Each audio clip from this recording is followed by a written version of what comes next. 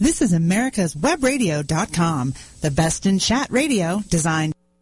Welcome to this week's edition of America's Voice for Energy. I'm Marita Noon, Executive Director of Energy Makes America Great and the companion educational organization, the Citizens Alliance for Responsible Energy.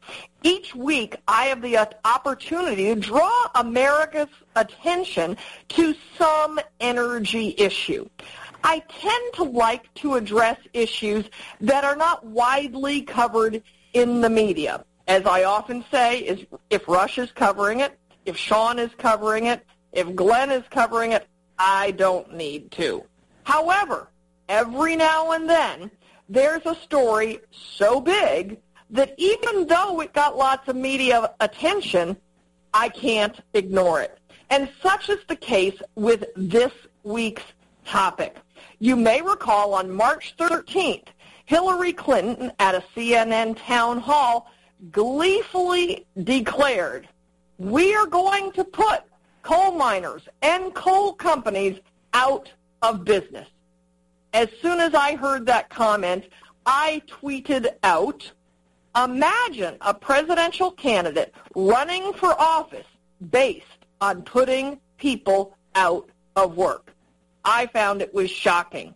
So that became the launching place for my column this week, which I titled, "Trying to Make Winners Out of Losers," which I see as what the Democrat Party is trying to do with Hillary and what Hillary's energy plan is trying to do with renewable energy. Because the very same week she made those comments, we had an announcement of 3 big solar company failures.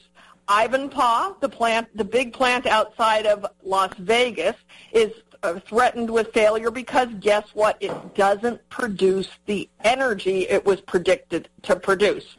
Then we had SunEdison, and then Abengoa, which I've been following closely.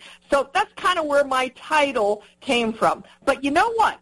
Hillary made those comments in coal country. Now, you might expect it if she was in Tom Steyer, billionaire environmental donor, if she was at a fundraiser in his posh San Francisco living room, you might expect those comments. But no, they were made in Ohio, which is coal country, oil country, natural gas country, just days before that state's important primary election. So today on America's Voice for Energy, we have back with us Christian Palik, who is the president of the Ohio Coal Association, to tell us his reaction and the reaction of his members and people within the state of Ohio to Hillary's comment about putting coal miners and coal companies out of business. Welcome back, Christian. It's good to have you with us. So happy to be here with you, Marita. So obviously you've heard my long-winded introductory comments there. What was your reaction when you heard her comments? Well, you mentioned you would expect to hear it in Tom Steyer's living room, and it kind of shows how bold we're seeing from the National Democrats running right now about speaking about our industry and putting us out of business. I mean, what else can you say but the statements were callous? Our miners and companies are already struggling under the weight of this hostile administration, and they're not going to forget the way Secretary Clinton spoke so nonchalantly about destroying the way of life for so many of Ohio's coal families.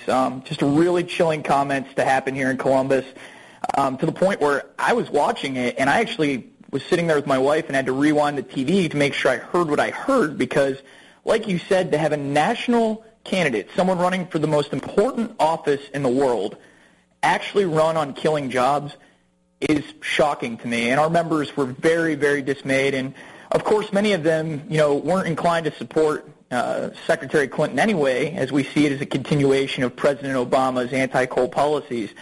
But I think this really assured that our miners and companies are going to be supporting whoever comes out of the other side this November. Yeah, whoever that may be, any of them are going to be better, because all the Republican candidates, as I outlined in my column 2 weeks ago when I did an analysis of the different candidates' positions, any of the 3 remaining Republican candidates are going to be favorable to coal. Yeah, there's no doubt about it. And, our governor, whose office is 2 doors down from us, here in Columbus, Governor Kasich, who's still running for president, we've seen how much he supported the industry as our governor, and, our members know him very personally. So, yeah, you're absolutely right. Any of those 3 gentlemen will be much, much better for coal country, and at least make sure that our folks have a seat at the table to talk about our issues. I know Donald Trump very specifically has come out and promised that he will restore the coal industry. Yeah, we've heard those comments from Mr. Trump, and Senator Cruz has made similar comments, as well as Governor Kasich. So, they're all talking, the right language for our coal companies, and it's a complete 360 from the language that we're talking today here on your show about with Secretary Clinton.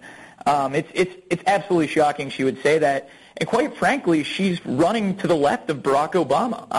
Barack Obama's policies speak louder than words that he intends to do it, but it really shows how bold and how much they really don't care about the industry, Marita, when you have Secretary Clinton in coal country, Ohio, saying these comments. And she probably thought she was going to get away with it, too.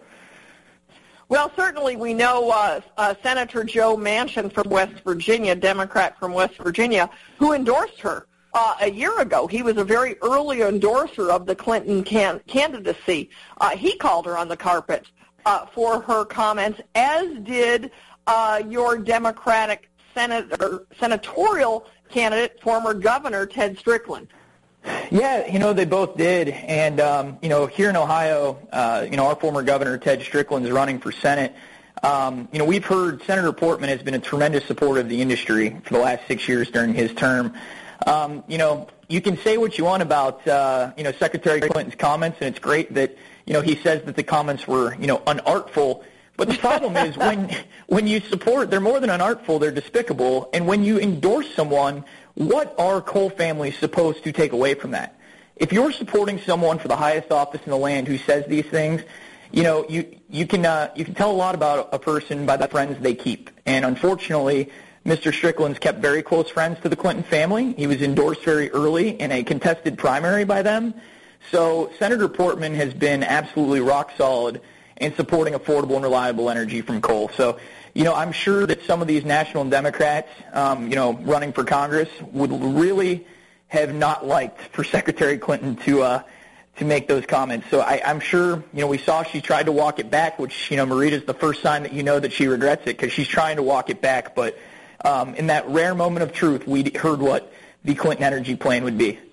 Yeah, I believe that it was not a gaffe by any means. I mean, it may have been a gaffe that she said it, although I don't really believe it was a gaffe even that she said it.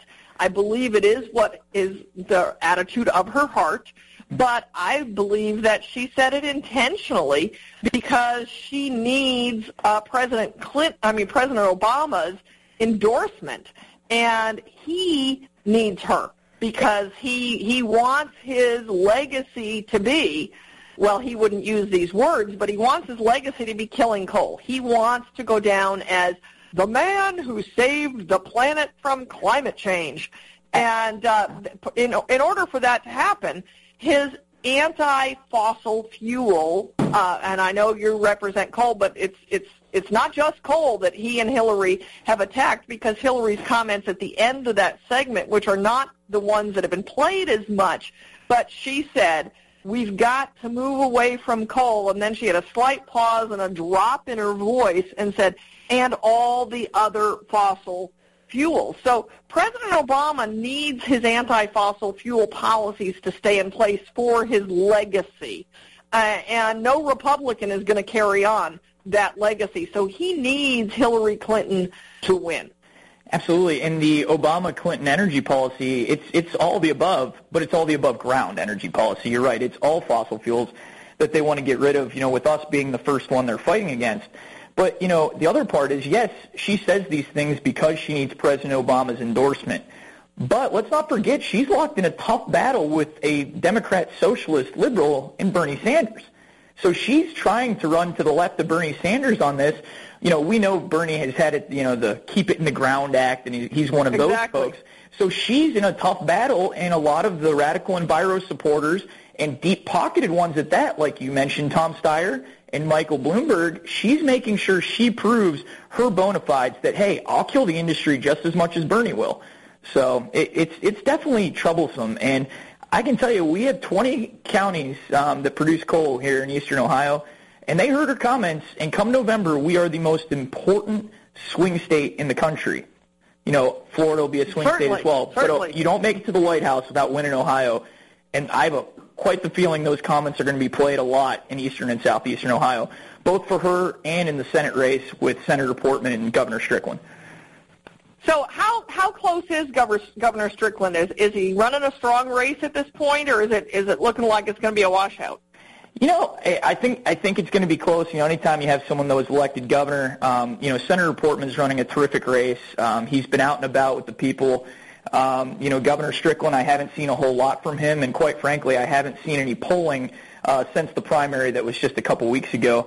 So right. I do think it's going to be a tough race because in a presidential year and so much focus on Ohio, and with Hillary Clinton endorsing Governor Strickland, you're going to see a lot of money spent here. So Senator Portman's going to have a tough race, but I think coal families have seen his record in the last 6 years, and I think that's certainly going to boost him in the counties that he needs to win and win big.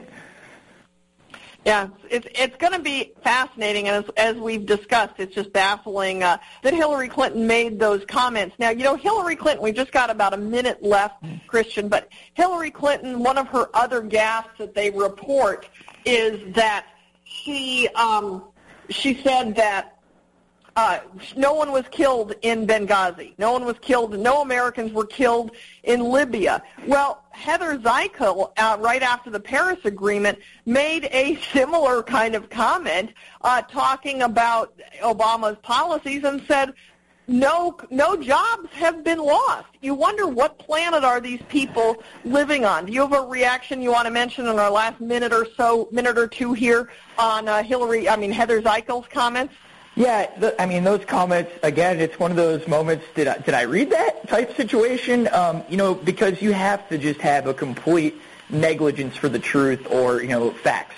We know the job loss facts. I mean, we've lost how many coal jobs in the last 7 years? I mean, nationally it's around 30,000 direct mining jobs. Is it really that high? It's very, very high. And, you know, these folks can say whatever they want, but people know the results. You know, they can come to Eastern Ohio. We invited this week, for Secretary Clinton to come talk to some of our unemployed miners. She made the comment about, and we welcome anyone to come try to make. Oh, God bless you. Has she responded? Oh no, of course not. Of course not. And we don't expect that. We've done it with Gina McCarthy as well and President Obama. You know, because we know they're not going to. They don't want to look in the face of the people that they're destroying. But if they did, they could. I mean, the people Absolutely. are there. They would talk to them. If the Hillary Clinton campaign wanted to do a town hall with unemployed miners, I'm sure that they would go talk to her, but I doubt the reception would be very good. But, yeah. Yeah, and therefore she's not likely to want to do it. We're about out of time, Christian. I appreciate your time to talk with us today about this important issue, and hopefully your comments and the package of my column in this show will make a difference in alerting people to the reality of the Democrat Party's agenda, which is so important. Not that I specifically want to be partisan, but it couldn't be more stark in this election cycle. Yeah, I'll finish with this. You're right. It's not a partisan issue. It is a jobs issue. It's an affordable and reliable energy issue. And thanks for having me on, Marita, and really enjoy talking to you and your listeners. Always a treat. Thank you so much, and we'll be right back with America's Voice for Energy on americaswebradio.com. Did you miss a show that you really wanted to hear? All of our programs are available for download on americaswebradio.com and on iTunes. You can listen to your favorite programs on americaswebradio.com anytime you like. Affordable health insurance was the promise of Obamacare, but for many, the government mandate caused more problems than it solved. This is Dr. Elena George from Medicine on Call, and I want to tell you about a truly affordable alternative allowed under Obamacare, Liberty HealthShare. Liberty HealthShare bypasses doctor and hospital panels, giving you the freedom to choose. And with a maximum of $500 out-of-pocket per person and 100% coverage up to $1 million per year per occurrence, you can rest assured knowing you and your family are protected. Coverage starts as low as $107 per month and also includes dental, vision, pharmacy, and holistic care. Liberty HealthShare puts you back in charge of your health. Visit them online at libertyoncall.org. Again, for a true affordable alternative to Obamacare, visit libertyoncall.org or call toll-free 1-800-714-6993 today. Whether cruising the Strip in a 57 Chevy or taking the family on a vacation in a 71 Oldsmobile Vista Cruiser, you need to tune in to Classic Cars with Steve Ronaldo and Jim Weber every Saturday from 8 to 9 a.m. on americaswebradio.com. You're listening to americaswebradio.com, the pioneer and leader in chat radio. Thank you for listening. Welcome back to America's Voice for Energy. As you know, this week we're talking about Secretary Hillary Clinton's comments on putting coal miners and coal companies out of business. And in our last segment, we talked with Kristen Palick, who is the president of the Ohio Coal Association. And, of course, remember, Hillary made her comments in Ohio. And now we're talking with Bill Bissett, who's been with us many times before, from the Kentucky Coal Association. So, Bill, thanks for joining us once again on America's Voice for Energy. Of course, Marita. Thanks for your interest. You know, and it's interesting because we all know that Hillary, one of Hillary's other big gaffes was saying that nobody died, no Americans died in Libya. And we, of course, know that that's not true, that many Americans did, or at least 4 Americans died in Libya. But before we go to Heather Zeichel's comments, who is former Obama staffer on energy and climate change, and her comments about no jobs have been lost, I want to give you an opportunity to give us your take on Hillary Clinton's comments.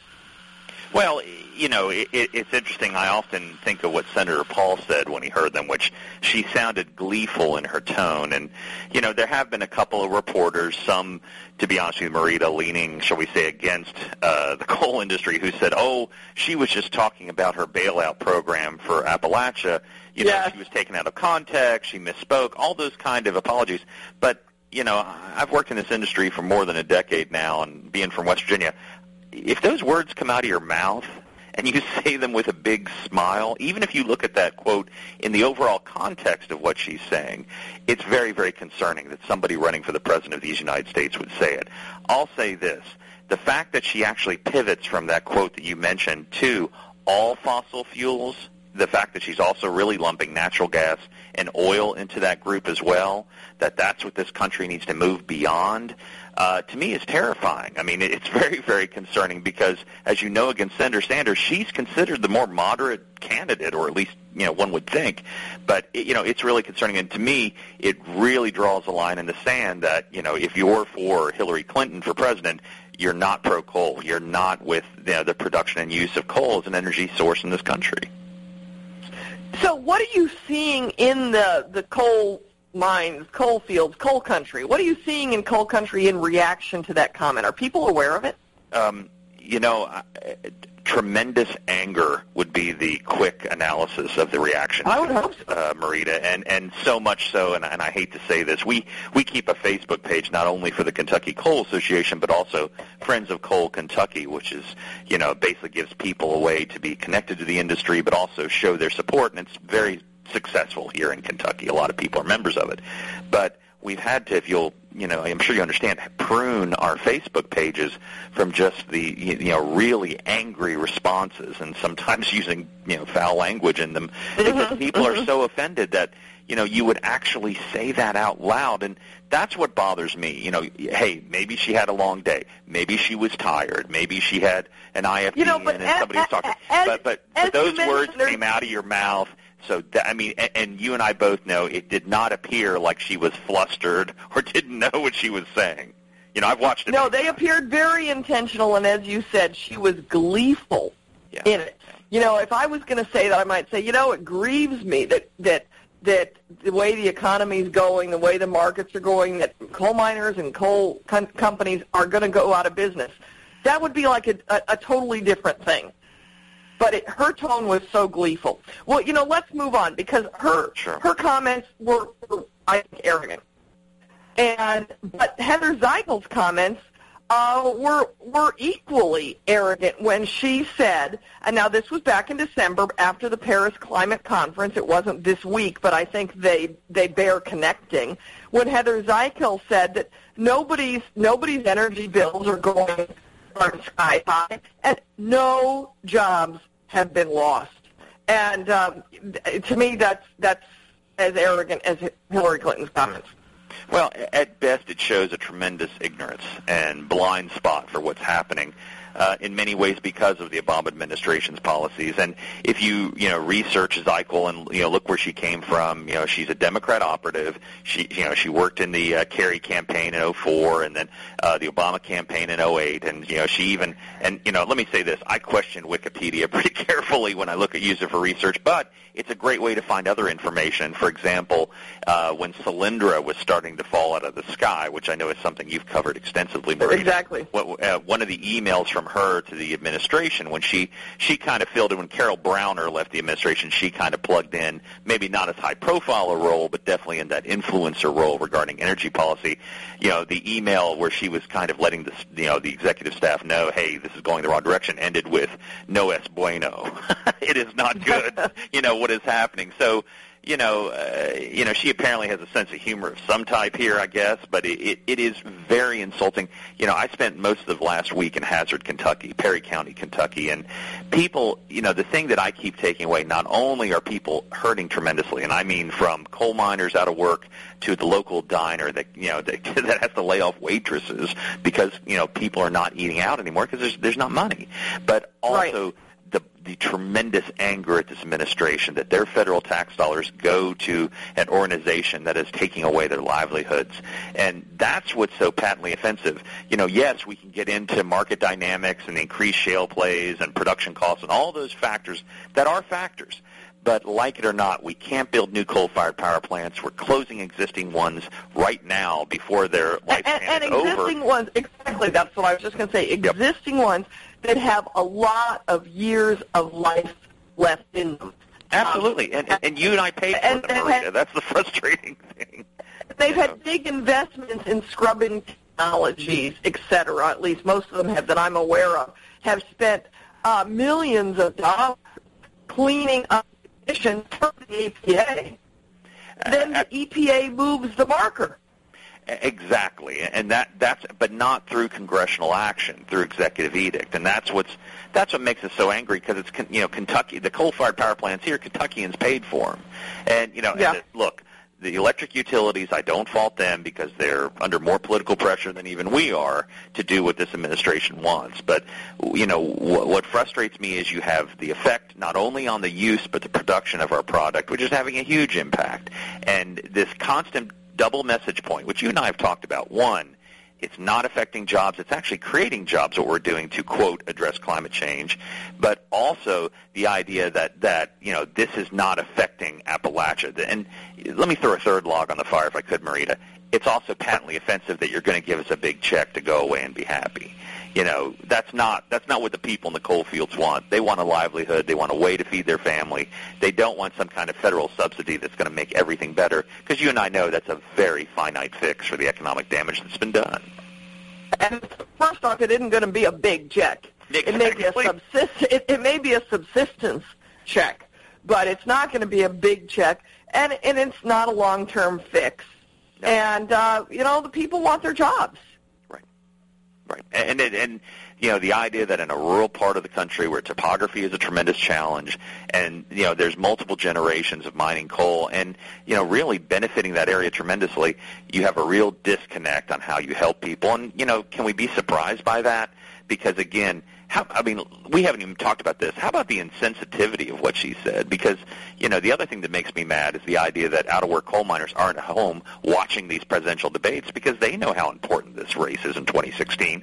How many people are sitting in their living room with their kids hearing her gleefully say that, we're going to put a lot of you out of work, thinking these are my options? This is what I have to lead my country? Yeah, it's very, very scary. And, you brought up something there that I wanted to go back to. And her gleeful comments the people that are in that region, they were made in Ohio, in coal country, which adds to, you just have to wonder, and which is what I posited in my column, that I think this was intentional, because I think she's vying for President Obama's support, because he has not yet endorsed her, and he will, but he needs her to win, because you pointed out that these policies that President Obama has put in are by executive action. They're not through Congress. So assuming we have a Republican president, which I believe it's looking really solid for, I'm happy with any of the three remaining candidates that we have, frankly, as long as the Republican Party gets behind whoever it is and quits the shenanigans that they've been doing lately. But I think they will reverse many of these policies, and particularly coal. Donald Trump has promised that he's going to bring coal back. He's on the record many, many times supporting coal, and I believe that is his position. But it's appalling to me that she would make such comments in the heart of coal country. It is. Well, maybe Ohio's not the heart of it, but Ohio's a coal-producing state, and Christian had on earlier. It's oil and gas too, and she said all fossil fuels, and that's one of the other things I really wanted to point out in my column, is that it's not just coal that that other part of it hasn't gotten the media attention.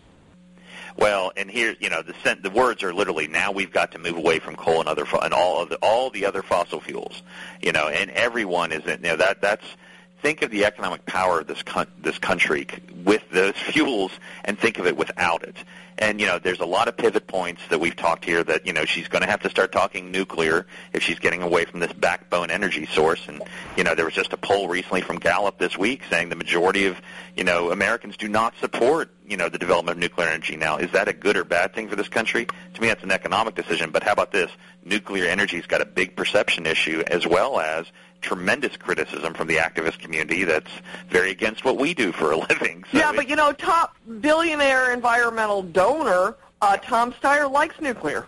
Yes, well, and because I think there's an attempt to move into that market to displace fossil fuels and have nuclear be the only answer, if you will, for that backbone energy source. Yeah, I mean, if they really care about CO2, if CO2 is the true issue, which I don't believe it is, you have to be for nuclear, because if you get rid of the fossil fuels, there is no other base load option.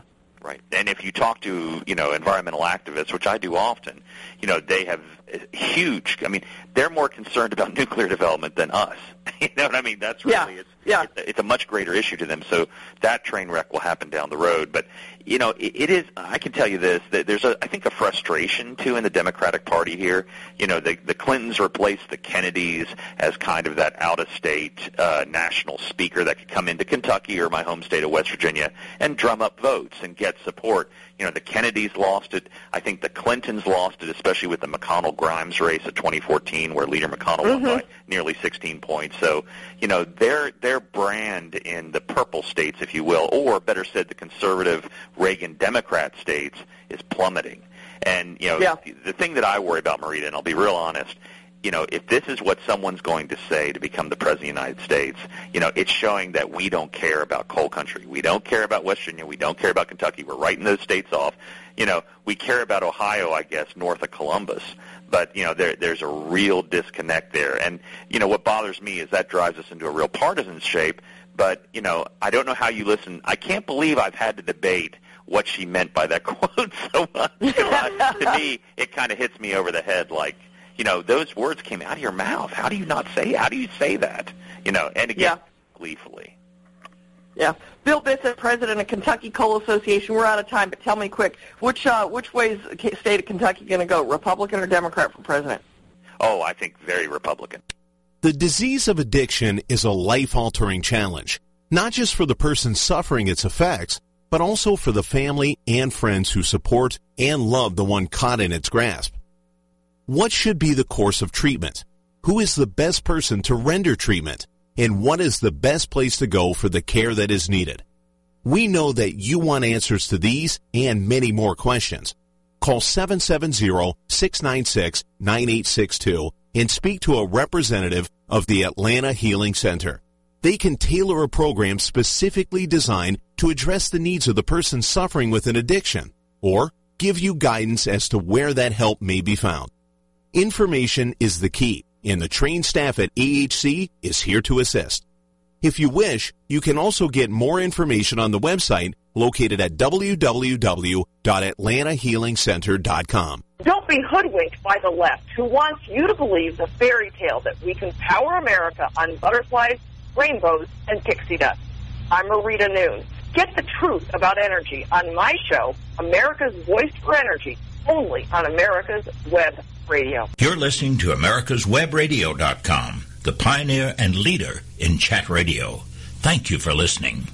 Welcome back to America's Voice for Energy. We're now in the second half of the show, and in the first half of the show, we talked with Christian Palick, who is the president of the Ohio Coal Association, and then Bill Bissett, president of the Kentucky Coal Association, and we talked particularly with them about Secretary Hillary Clinton, candidate Hillary Clinton's March 13 comment about putting coal miners and coal companies out of business.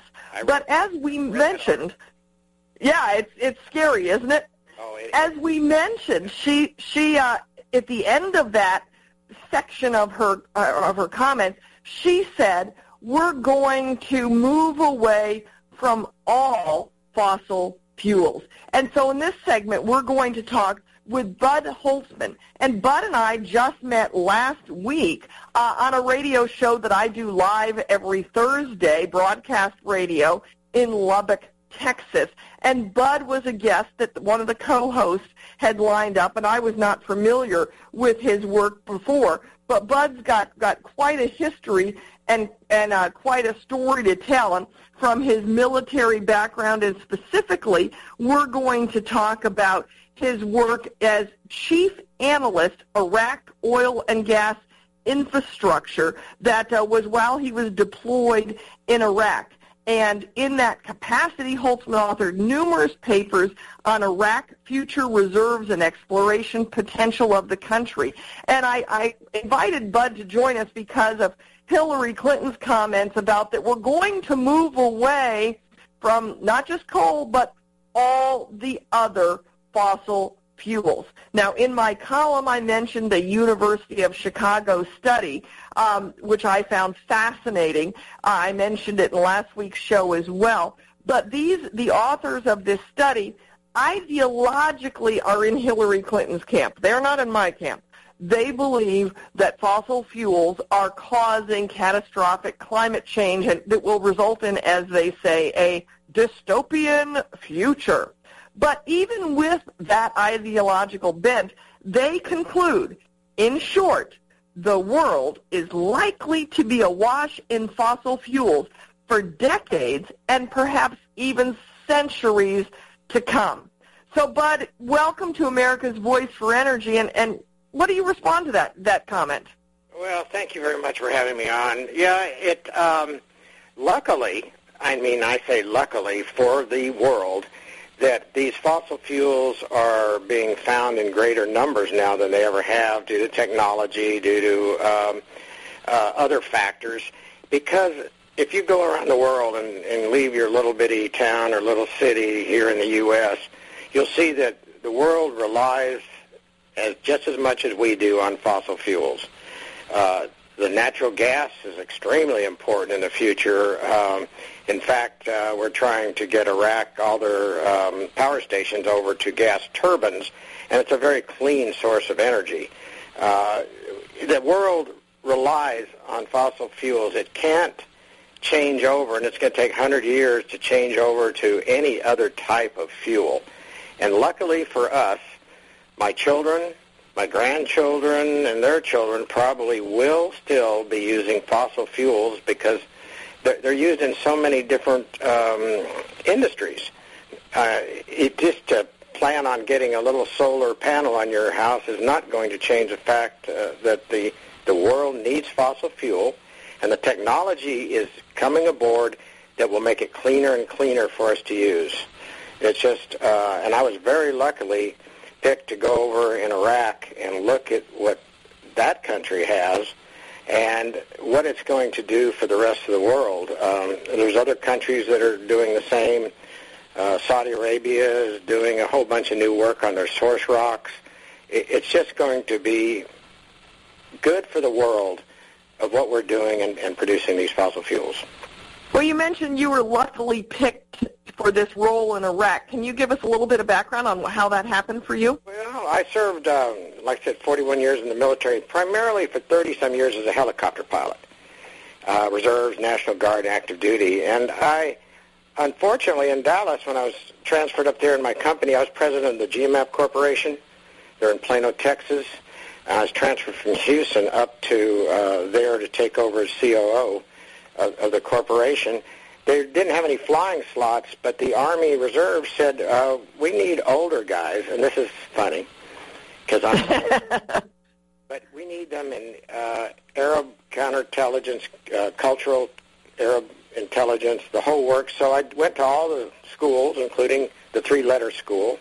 And this is in the reserves? It's in the reserves, and I did summers and nights and weekends, and so I became a counterintelligence agent. I can tell you that. Everything I say on this program is not classified. So it's now on the record. Well, I'm not going to send it on an email like somebody else did. Yeah, good call. But anyway, I had the opportunity after 9/11, then when we went into Iraq, they needed older people to go over there and work with the intelligence groups because luckily in that part of the world they actually respect age.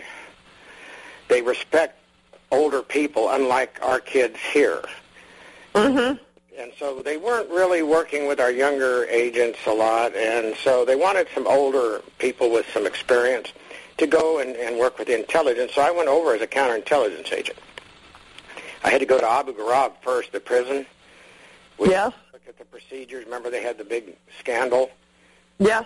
Yep. A gentleman and myself who was a Marine, and I was a pilot in Vietnam, and this guy was a Marine, the other agent, and we had to live out in the prison and go and do things. And so after that, I was sent over to Baghdad, over to the Al-Fal Palace. That's one of Hussein's palaces. And in the meantime, they found out I was a geologist. Well, they didn't really have any certified petroleum geologists. But you weren't brought in originally on a geology capacity. No, not at all. They found out. Yeah.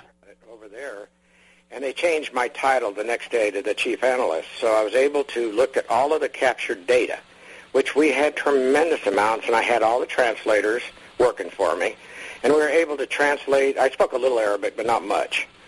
But we had these translators, and I was able to look at the data of oil companies, of the North Oil Company of Iraq, Southern Oil Company of Iraq, the whole works. And it started to amaze me what they really had compared to what they said they had for years. Because I started working on fields. I found 82 fields. And remember, let's put it in perspective. The country of Iraq is the size of the state of Texas. It's approximately. Okay. In that country, I found, now listen to this, all the oil people, only 3,200 wells were drilled. Just think in Texas how many million wells have been drilled. I don't know, how many million wells are there in Texas? Oh, a lot. They're in southern Bexar County where I live, has more wells in southern Bexar County than Iraq has in their whole country. Wow. That definitely puts it in perspective. And then I started looking at what was completed. I found 82 fields. Excuse me. The allergies down here are terrible. But I found no worries. Yeah, 82 fields. And I looked at them, and there was only a few fields producing. There must have been maybe 10, 11 fields actually producing at the time. And I started looking at the reserves by using their geology. I had all the seismic. I had everything. So I started working on East Baghdad field, which is just east of where I was living. And I looked at that and brought the data up, and that field was 80 kilometers long, anticline, by about 10 kilometers wide, and it had 10 pays in it, Miocene down through the Cretaceous. I found 12 billion, that's with a B. Everything I'm going to tell you now is with a B, not an M. 12 billion barrels of oil and just a tremendous amount of natural gas. It was natural gas had an H2S in it, but the oil, there was 12, 14 billion barrels sitting there, and the well and the field was producing 1,100 barrels a day. Unbelievable. Since then, it's gone up to 21 or 25,000 barrels a day. But I figured that, well, that field could produce 500,000 to 1 million barrels a day. And so that piqued my interest, and I started going up in the Kurdish region and redoing all of the estimates for Kirkuk, some of the major fields in the south at Basra, Ramallah, all the major fields.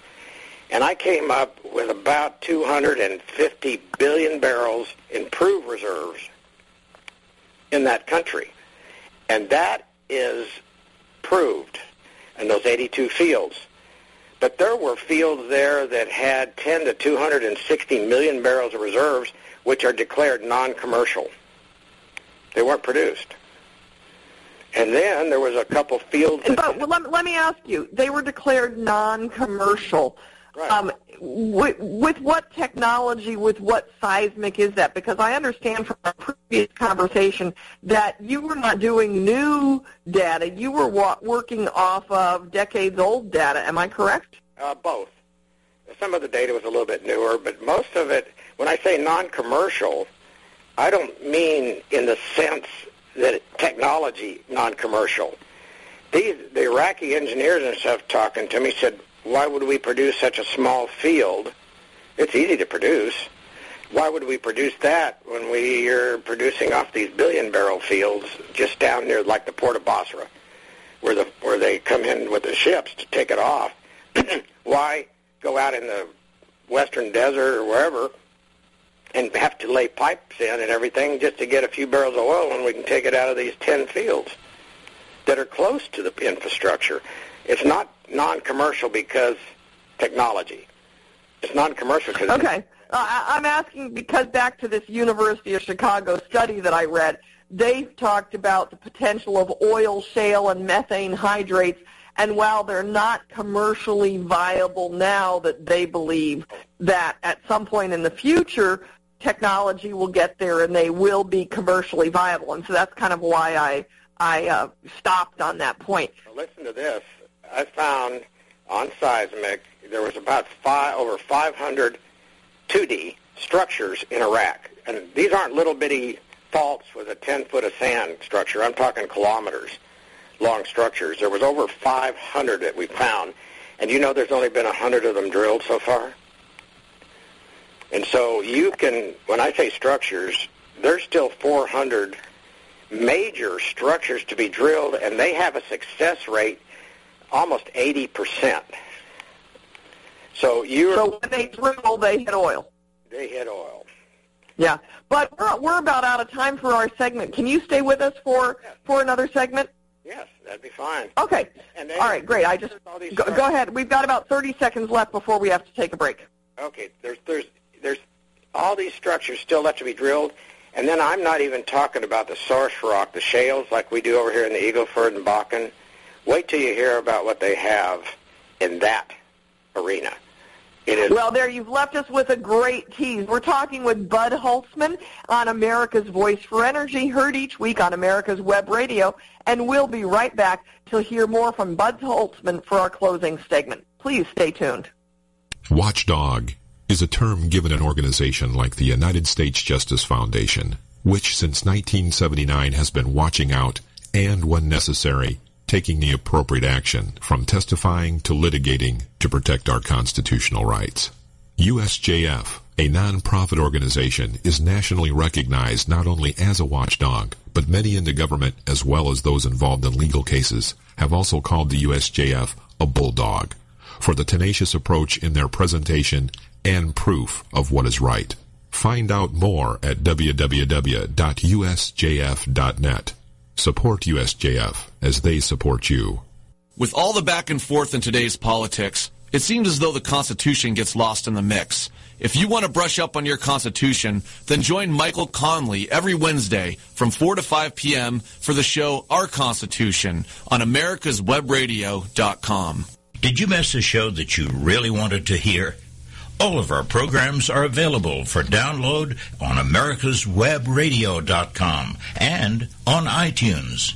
You can listen to your favorite programs on americaswebradio.com anytime you like. You're listening to americaswebradio.com, the pioneer and leader in chat radio. Thank you for listening. Welcome back for our closing segment of America's Voice for Energy. Fascinating discussion we're having today, triggered by Hillary Clinton's comments about putting coal miners and coal companies out of business. But then she said, we're going to move away from coal and all the other fossil fuels. So we're talking with Bud Holtzman, who has personal firsthand knowledge of the vast untapped potential for fossil fuels in the Middle East, particularly in Iraq. So before the break, Bud, you teased us with some of the source rock, and I didn't realize that they have potential for shale oil or shale gas as we do here. Oh, the source rocks in Iraq, all the way from your Silurian source rocks all the way through your Jurassic source rocks, they cover most of the Middle East. When God looked down on the earth and said, where am I going to place most of the oil and gas for the world in the future, he picked the Middle East, and then he threw a little bit out to the North America and these other places. When I say a little bit, he was just sort of teasing us compared to what they have over in the Middle East. Because I would, like right now, Saudi's drilling a horizontal shale well east of Ghawar field that's going, it's just for fun to test. Not fun, but for future, they're going to be testing some of the richest source rock in the world, and it's hundreds of feet thick. And you go like in the western desert out in Iraq, the TOC, which is the total organic content of the rock itself, which say the Eagle Ford's a 4 or 5. I want you to put this in relationship to these numbers. In the Middle East, a lot of the TOCs are 14 and 15. Which means that source rock is full of hydrocarbons. Wow. Iraq will eventually, just like Saudi's doing now, and when I say eventually, they'll go back in and have hundreds and hundreds, and I mean, they're not the whole country, but a good part of the country, they're going to be able to do horizontal source rock work there. And the reserves, I didn't even figure that into my reserves because I really don't have that knowledge. But it will be literally... It will be hundreds and hundreds of billions of barrels in the Middle East will come from shales and their source rocks. Hundreds of billions. And not just oil, natural gas. The natural gas, say in Iraq, there's only one, there's a lot of, I don't know, you're not old enough, but when we used to go through West Texas in the early 50s, I was a kid. Yeah, I'm definitely not old enough to remember West Texas in the early 50s. Now, the whole sky was lit up because of all of the flared gas because nobody was using it. When I got to Iraq, Kirkuk, and near Basra, it was the same way. It was flared gas, and they weren't using it. Now they're trying to capture it. I believe Shell is working with them, trying to capture this natural gas. But this Western... And you mentioned earlier, I think before we were on the air, you mentioned that they're trying to... go to natural gas for electricity generation. What is their electricity generation now? It's residual oil. It's crude oil, and so they're using crude oil for electricity. Yeah, and the bad thing is that the Iraqis were getting 3 to 4 hours a day of electricity, and it's over 120 degrees in the summer. Can you imagine the revolution in the United States if we didn't have air conditioning? Well, that's what we're going to have if Hillary Clinton's energy policies are put in place. Exactly. You need the power, and, this natural gas is a very clean gas, especially when I get back to the western desert of Iraq, which covers half of the country. There's only one field that's been drilled, and there's 120 more structures to be drilled, and that one field is called Aqas. It's near the Syrian border, and that one field, there's about 5 to 6 trillion cubic feet, and they drilled 6 wells, 6 or 7 wells on it. There's that. And why are they not drilling more when all that resource is there? They don't care because they can pull the power. Their OPEC limit, I think it's 3.5 million barrels. They can take that out of 5 or 6 fields. That's the problem. Wow. So why, as an engineer said, why drill all this up?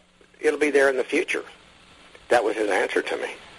Why drill? So it's not that they don't have the infrastructure, or it's not that the government is too unstable or anything like that? No, well, I'm going to go back. The government is unstable. Their fights with the Kurds is out of hand, and it's stupid. I said in my papers is that Iraq could ever get their political and their security situation intact, and the corruption, there's typical corruption over there, that they could be the richest country in the world. And the population they have, they could be, each one of their citizens could have several servants.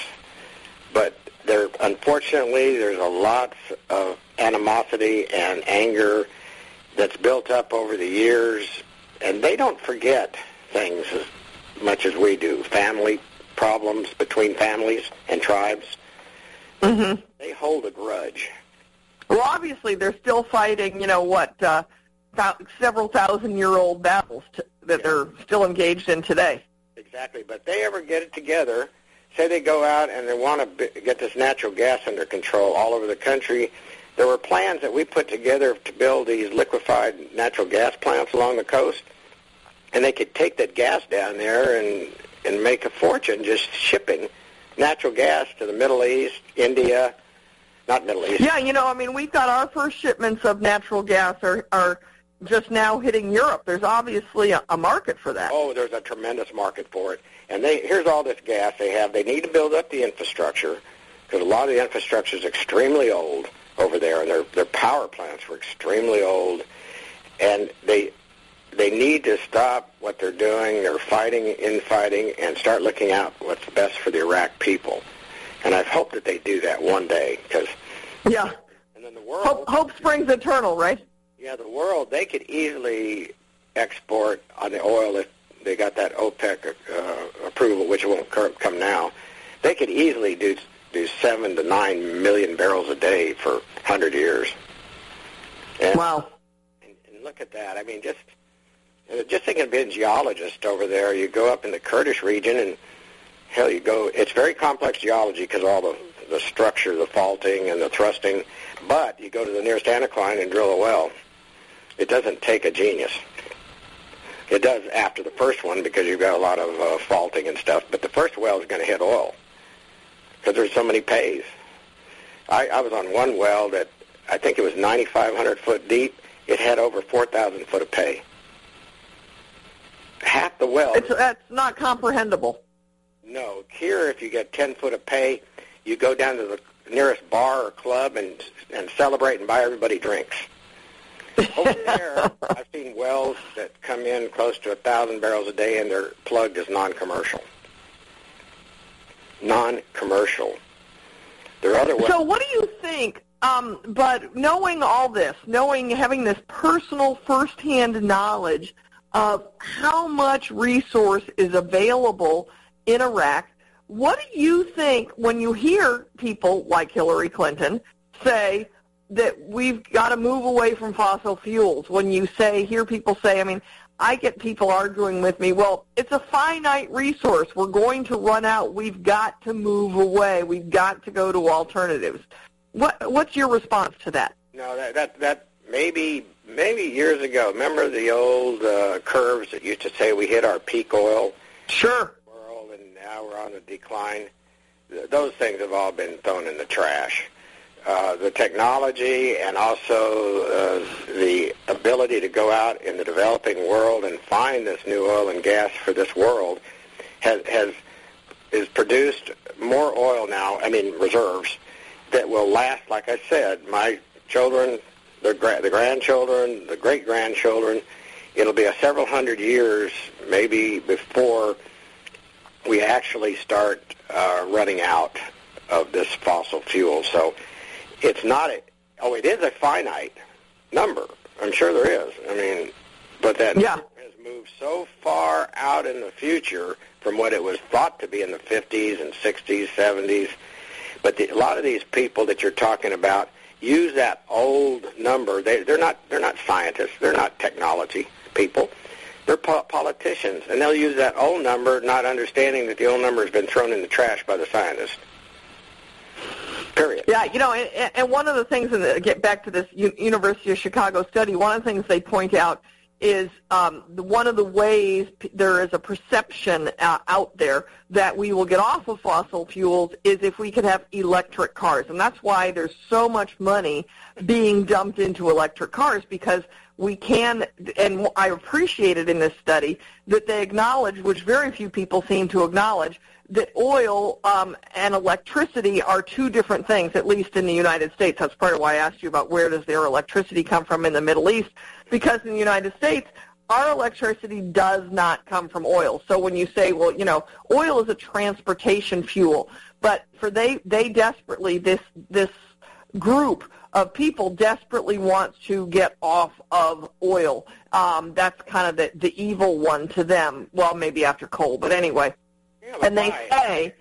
But why? Because our power plants down here are transferred over. We have a lot of natural gas power plants that make electricity that go into the cars. This is the thing that they can't get through their little minds, and I hate to say this, but little scientific minds, that where does electricity come from?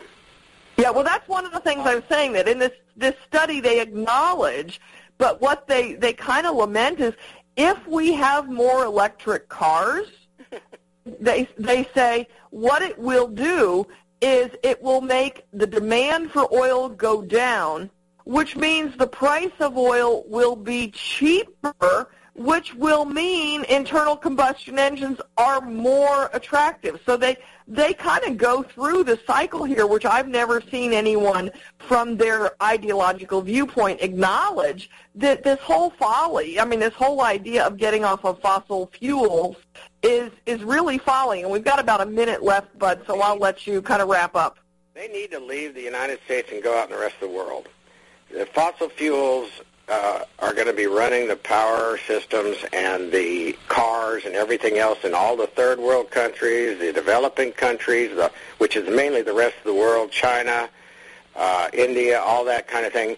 It would take hundreds of years to transfer over to a different type of power source to get this electricity. And then you also need to remember out there that there are tremendous byproducts of hydrocarbons that are not going right into the power grid. If you take these hydrocarbons out, what's going to replace them? It's going to take many, many years. And I'm not saying that it's not good to have a solar power on your house and this, that, and the other. I think that's great. Right. I think that's great. But my wife has a hybrid car. I have a truck because I have to go out to the rigs. I'm still working with Thunder Exploration, Walter Light down in Houston. He and I are together. We're working as a consultant on his company. We're still drilling for oil and gas, and the U.S. will need that in order to provide inexpensive power for the future of this country. You cannot make the power so expensive that the average person on the street is not going to have solar panels on their roof right now. It costs tens of thousands of dollars. Look at the total electric cars for the most part.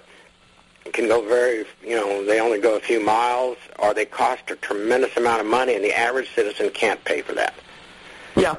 Bud, we're out of time, and it's been a fascinating discussion. I appreciate it, and I'm sure that we're going to have you back again on America's Voice for Energy. We've been talking with Bud Holtzman, who is an expert on the resources in the Middle East, particularly Iraq. Thanks for joining us this week on America's Voice for Energy. We hope you'll join us again on America's Web Radio next week. You're listening to America'sWebRadio.com, the pioneer and leader in chat radio. Thank you for listening.